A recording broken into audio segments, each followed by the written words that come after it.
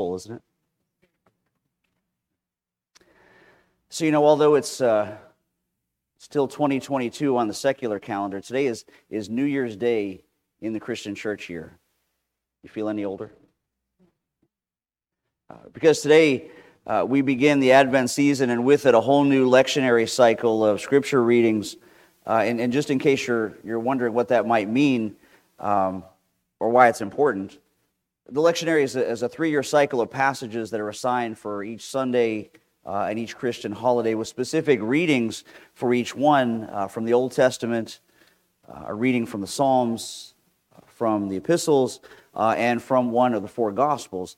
And the idea behind it being to ensure that if we follow that lectionary, that over time a congregation will be exposed to every major theme of the Word of God during that 3-year cycle. And it also prevents pastors, as well as the people of the church, from focusing only on those passages of Scripture that we want to focus on and that we're comfortable with. And it keeps us from avoiding the challenge and the conviction of the ones that, maybe some of us would just as soon weren't in there. The cycle of readings are labeled for years A, B, and C in a revolving pattern.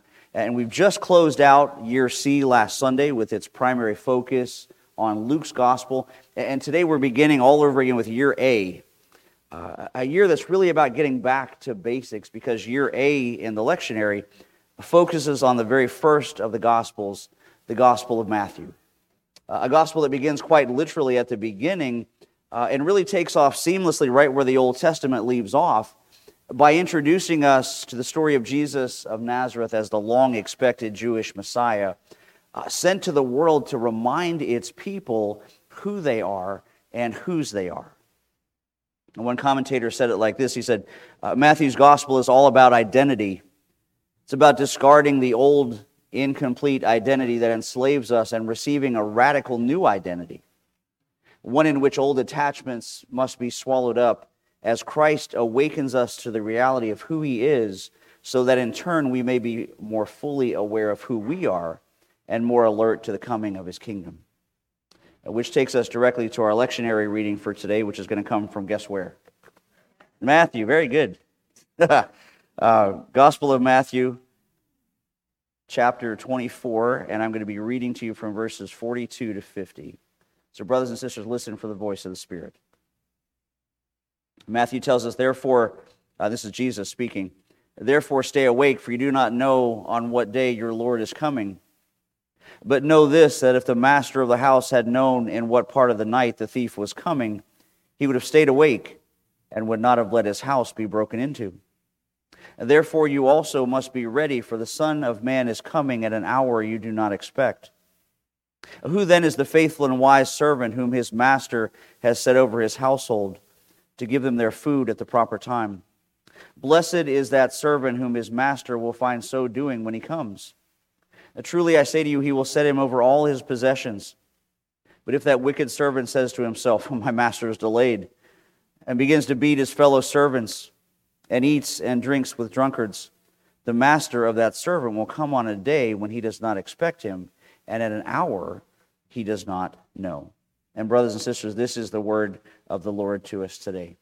And thanks be to God. And let's pray. God our Father, we thank you for this brand new lectionary year, this brand new focus this year on the Gospel of Matthew. Father, we ask this morning as we kick it off, even though it's kind of starting from the end of the story, we ask you, Father, as we kick this off, that you would lend us your Holy Spirit to teach us, to write your word on our hearts, and to bring us, Father, a message directly from your lips today. In Jesus' name, amen. So, you can pretty easily see that the key ideas in those passages have to do with either, on the one side, keeping alert, keeping awake, and watching for the return of Christ, or in failing to do that, and about which side you identify the most with. And you may be tempted to think, hey, Pastor, that scripture text is a little bit of an odd reading for the first Sunday of the Advent season, because, we usually think of Advent as a season of waiting for Christmas. And that's true. It is. But that's only part of the story, because the story of Advent calls us to a dual focus of waiting. just as Tom and Betty alluded to in their reading. Waiting not only for the celebration of the incarnation of Christ on December the 25th, but also the eager anticipation of Christ coming again. And so it's designed to be an eager anticipation of that coming. It's designed to be an active waiting, because it's more than just, patience and expectation. It involves dynamic participation. Because those of us who are waiting for Jesus are hopefully not just passively sleeping through life, allowing time to go by, but we're up and we're dressed and we're watching for the dawn to break. But that kind of thing is not very popular in our culture today, is it? Right? We don't like to wait for anything. I was looking around on Amazon and I saw that instant cameras are making a comeback. We take our clothes to same-day dry cleaners. We like to buy our food at fast food drive-thrus, and we get mad, if there aren't enough hot, fresh French fries available for us immediately when we pull up, and they make you pull into that little side lane. And then you get mad as you see other people just breezing by with the stuff they wanted, right? Impatient drivers tailgate people they think are driving too slow. We could go on with that. So I don't know about you, but I'll be honest when I say it kind of pinches me a little bit that our text today, our Lord talks about waiting. And we hear Jesus talking about waiting, because I'm not particularly good at that. But to illustrate his point, our Lord tells a little parable, a little short parable about a man who goes on a journey. He doesn't tell his servants where he's going. He doesn't tell them when he's coming home. And he leaves his servants in charge of his home and his property, and he gives them work to do while he's away. And then he leaves with the expectation, as he pulls that front door closed, that the servants will work diligently and keep themselves ready for his return, whenever that might be. And it's kind of like, this hasn't happened for the kids yet much, but it's kind of like that first time, a teenager gets left at home and your parents trust you to stay while they're away for a whole weekend.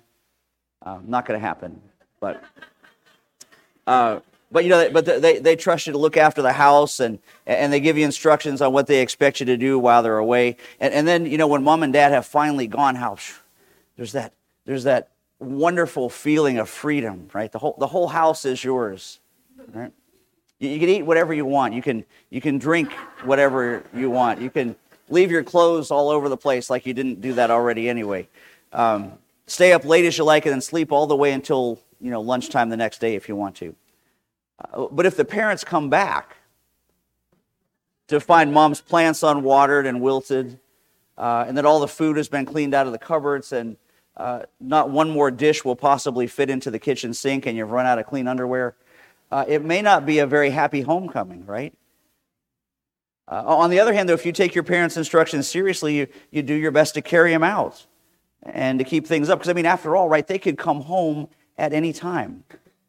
And it would be a little late to get into a flurry of making beds and washing dishes and sweeping floors and doing laundry when you hear the family car come pulling into the gravel driveway, right? Or even worse, what if you woke up in the middle of the night to find your parents standing at the end of your bed, catching you totally unprepared, right, with the house in a wreck? And so in the same way, Jesus' parable tells us to watch. It tells us to be ready, while at the same time reminding us that we have jobs to do while he's away. And we need to keep that in mind and in the forefront of our minds as we enter this holy season, because the stuff that we're talking about is important not to miss. Especially when many times with all of the preparation for the holidays, we get lost in the secular commercialism of Christmas, as we've got all the decorating and shopping and card giving that consumes these next 4 weeks and sidetracks us from the essential message of the season. Because, church, it's into this cultural setting that we're in that we're met with the single most dramatic news the world has ever heard, the message that God came to dwell among us, and that, ready or not, he's coming back.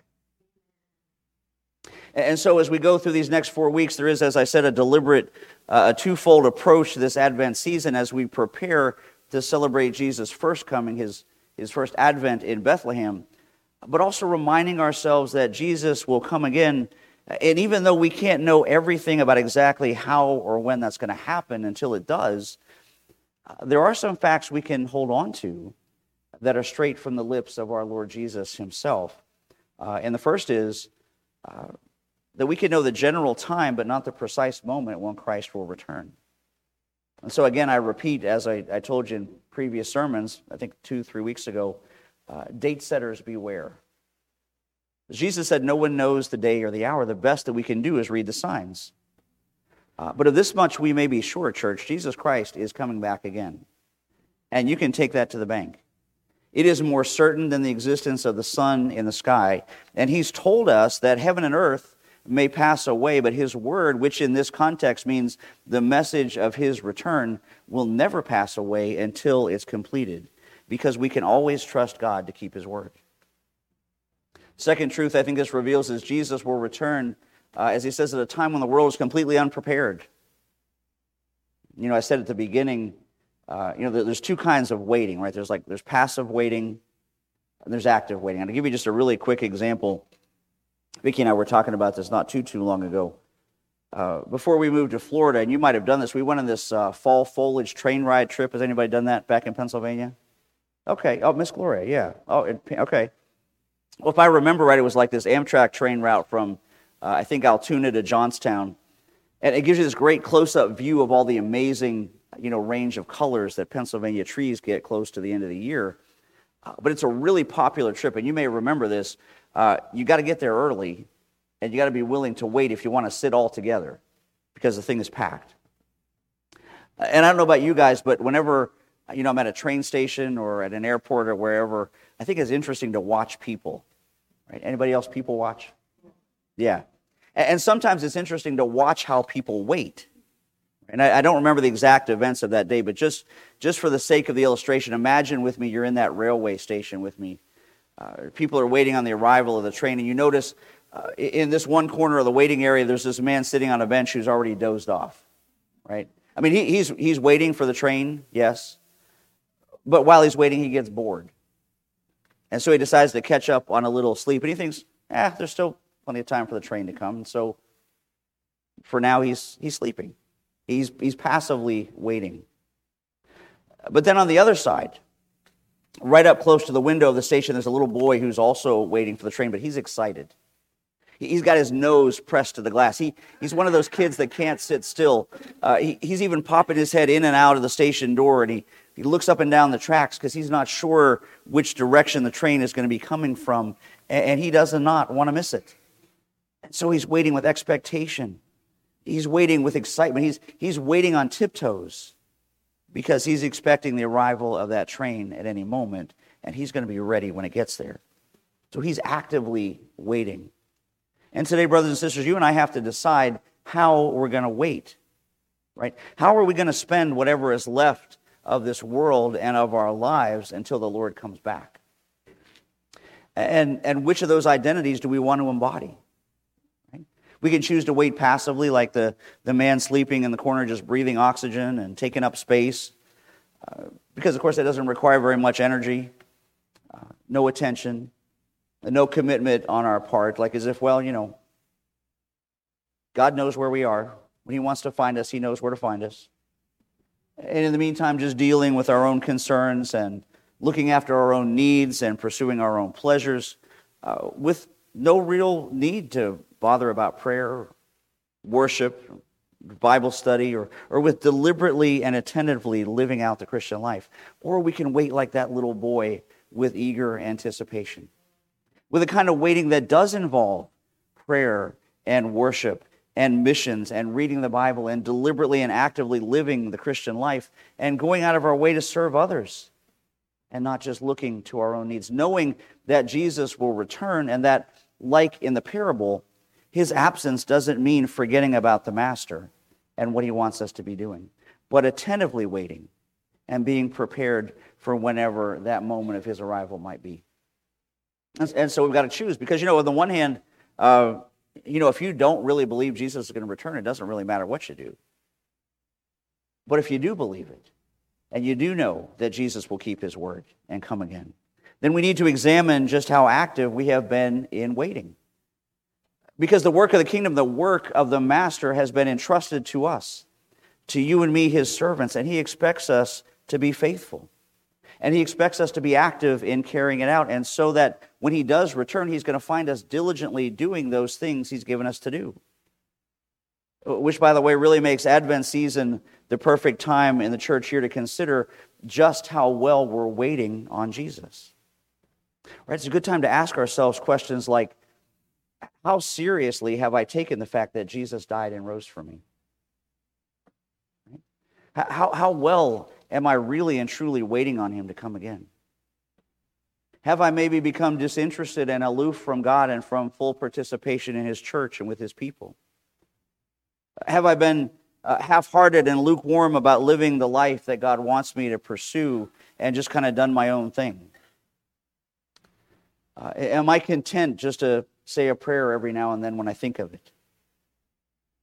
How well and how often have I worshiped God, or has it become a matter of boring routine? Have I been going about my daily activities without any reference to God or giving any thought to his presence? We talked about this a little bit in Sunday school this morning. Has there been maybe a particular sin that I'm letting get the better of me? Do I find that I'm a people pleaser and a crowd follower, waiting for the winds to blow all in the right direction before I step out in faith and let people know that I find my identity in Christ and I'm actually watching for him to come back? Because we spend a lot of time waiting for stuff, don't we? Right? In fact, someone worked out that we spend at least 6 months of our lives just waiting at traffic lights. But there's nothing more important than waiting on the return of the Master. And if that's true, then what we do while we're waiting is also important. And so are we doing it like the man who's dozing away at the railway station, unaware of the approaching train? Or are we eager and actively waiting like that little boy? If you remember, and this is in your bulletin this week, but I told you either last week or a week or two ago, someone asked Martin Luther a similar question to this idea, a question about what he would do if he knew that Jesus was coming back tomorrow. And he said, I would still plant a tree today.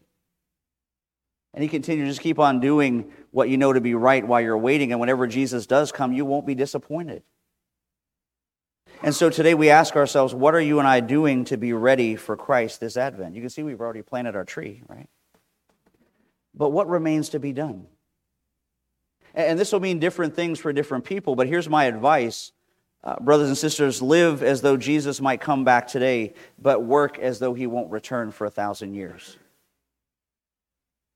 And I've said it before, but it is worth repeating that as a congregation, we owe a huge debt of gratitude to the men and women who, by the inspiration of the Holy Spirit, worked and planned and sacrificed so that we can have this fantastic, fully paid for facility that we worship in every Sunday. We are the recipients of their godly imagination and of their enterprise. And even though I, for one, hope Christ comes back today, if he tarries another generation, you and I need to be the same kind of faithful stewards and committed contributors as our founders were, and continue to be. That's why, if you noticed, we don't ever ask you guys for money in this church. Not going to do it, not going to start. We only take the 4 weeks of Advent each year to ask for your support.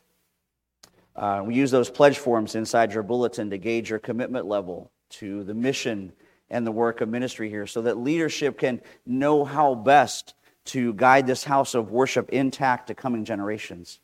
But this year, I want us to go one step further toward that goal, and I'm actually asking directly for your support and for your help, because together there is something very significant and concrete that you and I can do to move ahead. And I'll give you just a little bit of background. For those of you that have been here since the very beginning, since this fellowship was just a tiny little house church on 18th Street, we've had a crisis or two of identity. Not because we've been the problem, but because the world around us keeps going insane and luring the institutional church to follow along as it lurches to the left, instead of the church being actively awake to the imminent return of Christ and having it waiting busily about the business of his kingdom. The church at large prefers instead to be woke, right? Woke instead of awake. To lifestyles that are the antithesis of everything we stand for. And it didn't just happen yesterday. It's been an ongoing battle for us, particularly here, beginning all the way back in 2005, when very bold men like Dave Schneck and Dick Jordan, would you guys just stand up, Dave and Dick?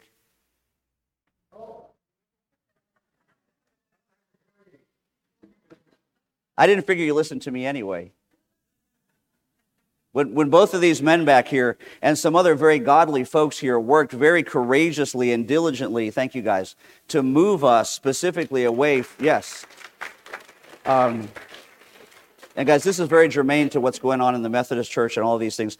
Those two men and the council here worked very diligently to move us away from the United Church of Christ and from the Congregational Church organization because of its horrible drift away from the sound teaching of Scripture.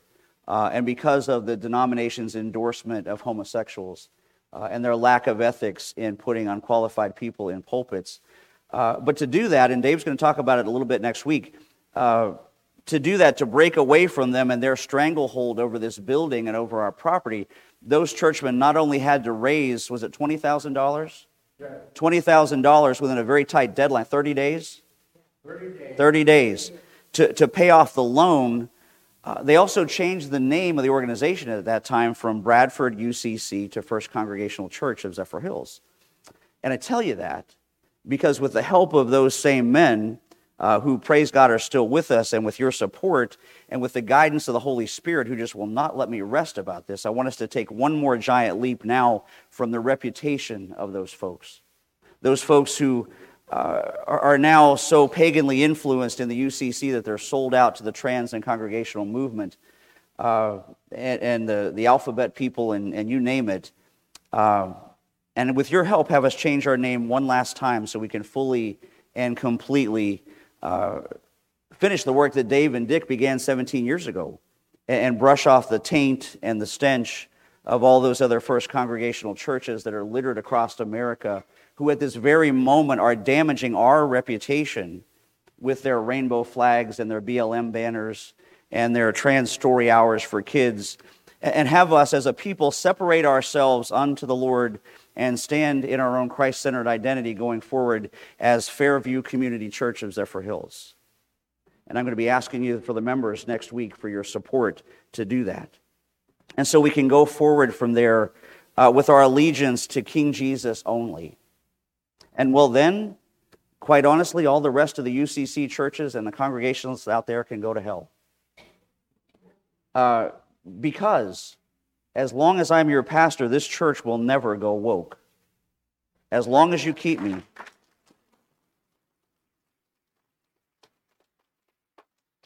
As long as you keep me, you have my word, this church will never become woke, but will instead become increasingly awake and steadily more prepared for the coming of our Savior and for the building up of his church and of this community, so we can carry on the ministry of the gospel both now and into the future, right up till the day that Christ comes back. Whether it's in my lifetime or in JJ's lifetime or in his children's, we don't know. But what we can hold on to is that when everything is in place according to God's plan, Jesus will come back. And not a moment earlier and not a second later. How close is that? We don't know. Perhaps very close, certainly closer than we may think.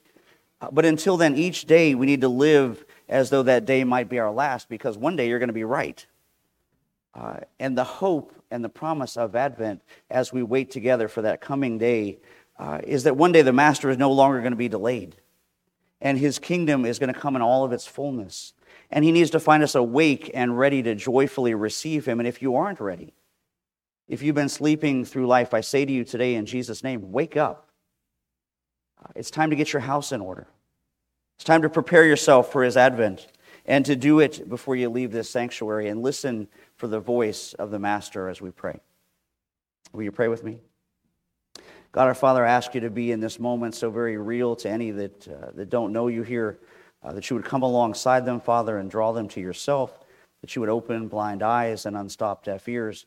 We ask you, Lord, that you'd allow us to move ahead in faith as we complete the work and the legacy of men like Dick and Dave and the founders of this little church, that you would help us, Father, to honor you now not only with our finances and with our organizational structure, but you'd help us to honor you, Lord, with our reputation, that we would go forward with a brand new name that will separate us, Father, from those who seek to bring disrepute to the gospel, who treat the gospel as cheap merchandise and use it for the advancement of sinful lifestyles.